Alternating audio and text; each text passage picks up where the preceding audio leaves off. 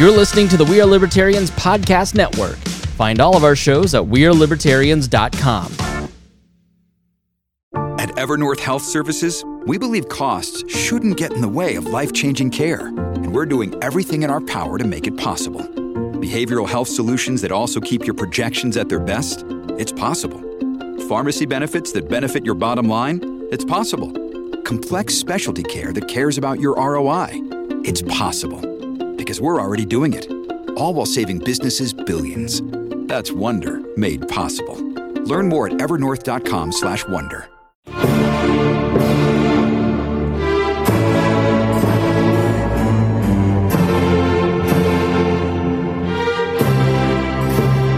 You're listening to Saturday Night on the Circle on 93 WIBC.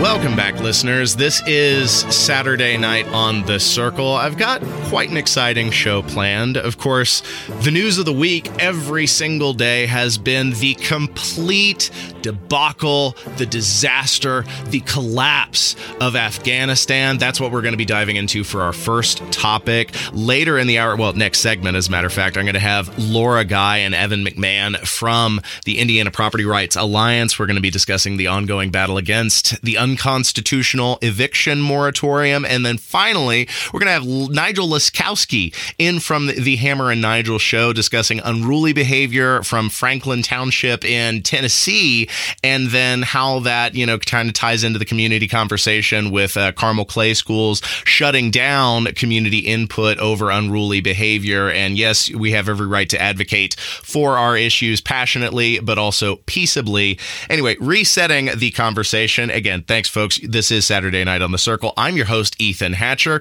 Let's talk Afghanistan. And to do so, I'm bringing in the inimitable, the talented Chris Spangle from the Chris Spangle Show and We Are Libertarians Podcasting Network. Chris, I always appreciate your insight, especially from the third-party libertarian perspective. And boy, howdy, is this a big flustercuck on the part of the Biden administration. I don't think, putting it mildly, they could have done worse if they planned it. You know what I mean?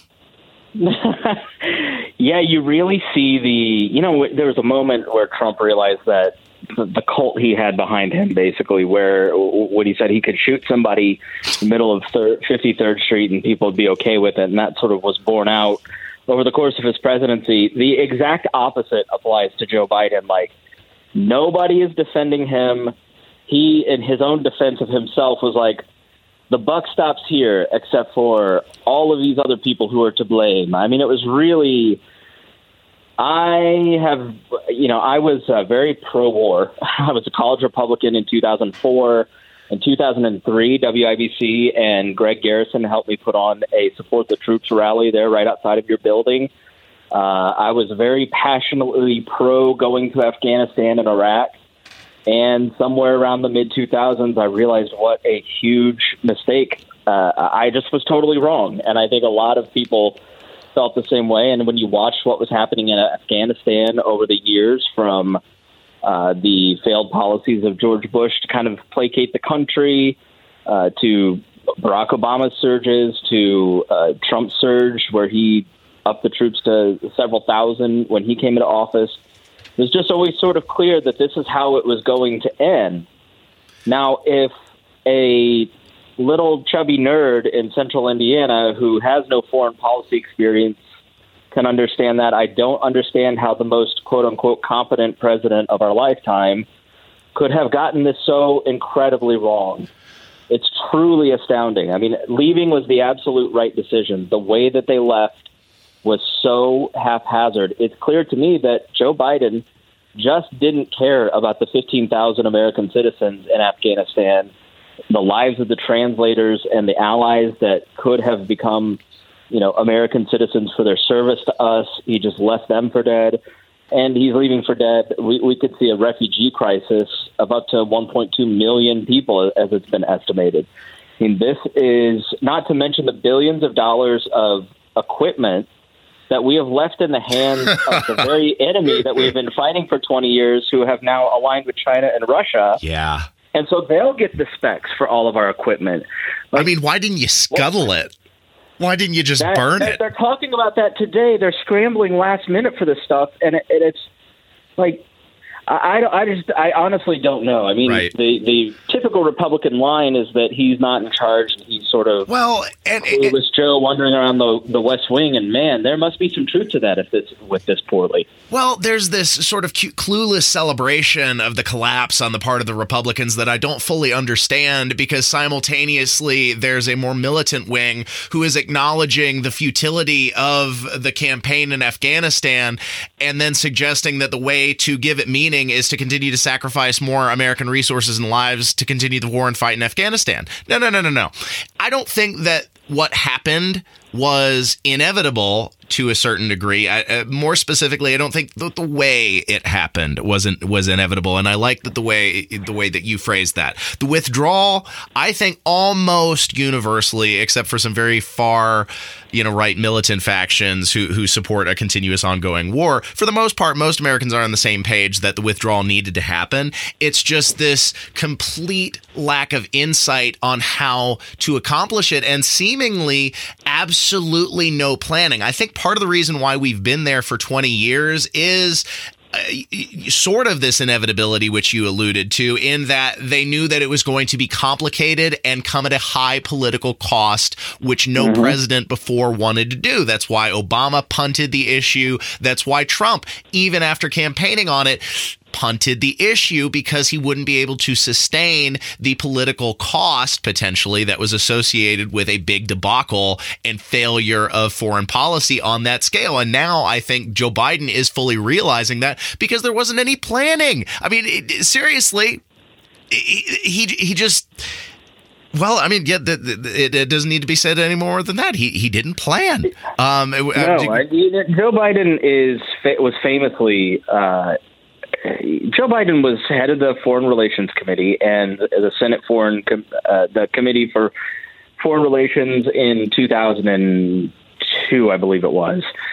So he again, famously or infamously, barely held any hearings about the AUMF for Afghanistan, which was widely supported, including by people like Ron Paul. Only Barbara Lee voted against it. It was 98-0 and like 420-1 in the House for going to war in Afghanistan. There's almost nobody in that time period that didn't think that doing some sort of retaliatory action in Afghanistan was necessary. And the Bush administration rightly sent a bunch of F-16s over, and within a week had basically killed enough Taliban that you could have fit them on a couple school buses. And then the hunt for bin Laden was on. But instead of following through on that, they curiously or weirdly stopped hunting for bin Laden and went to take Kabul away from the Taliban. The Taliban are not Al-Qaeda. And us libertarians are slowly trying to teach our new non-interventionist brethren in the conservative movement of this. But the Taliban are a bunch when we invaded Afghanistan. If you watch The Outpost, this is kind of captured in that movie on Netflix. These villagers thought that the American soldiers were Russians because they hadn't heard that the Russians had left, because the country was so scattered and so remote and isolated that you can't have a cohesive country, because you can't even get information to a lot of the people in Afghanistan. It was never going to be a cohesive country.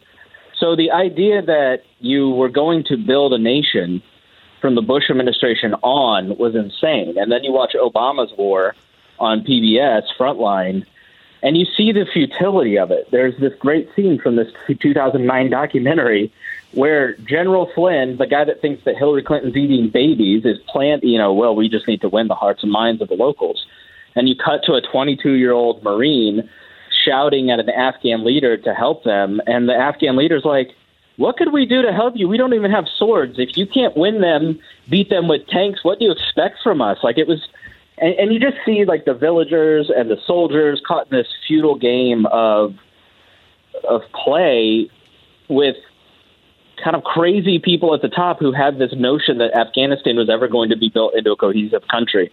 The Adam's apple, basically, use apple here, the fruit of the poisonous tree, was that moment when Bush decided to not pull up stakes. We got al-Qaeda, we would neutralize them, and instead decided to nation build. And Obama doubled down on that, set a withdrawal date. We officially ended in 2014, but we've had an active force. And you'll hear these foreign policy experts say something like, well, we have troops in South Korea. Well, when we pull the 3,000 troops out of South Korea, the whole government's not going to collapse. It's apples and oranges and completely different. Joe Biden was virulently pro-war, but then his son Beau went to Iraq, and it's believed that what caused his brain cancer was the burn pits. Again, in the Outpost, you'll see these guys kind of burning the feces from the camp, and one of the guys talking about how it was going to cause cancer. And that is really what turned Joe Biden into a dove on this. And he fought like cats and dogs with Obama about leaving Afghanistan. Trump wanted to leave Afghanistan despite him tripling troops and dropping the mother of all bombs. His rhetoric didn't match his actions. But then he sets this withdrawal plan to leave Afghanistan, and the generals just didn't want to do it. And so they didn't. They didn't plan. They said, well, when Joe Biden gets in, it'll be different.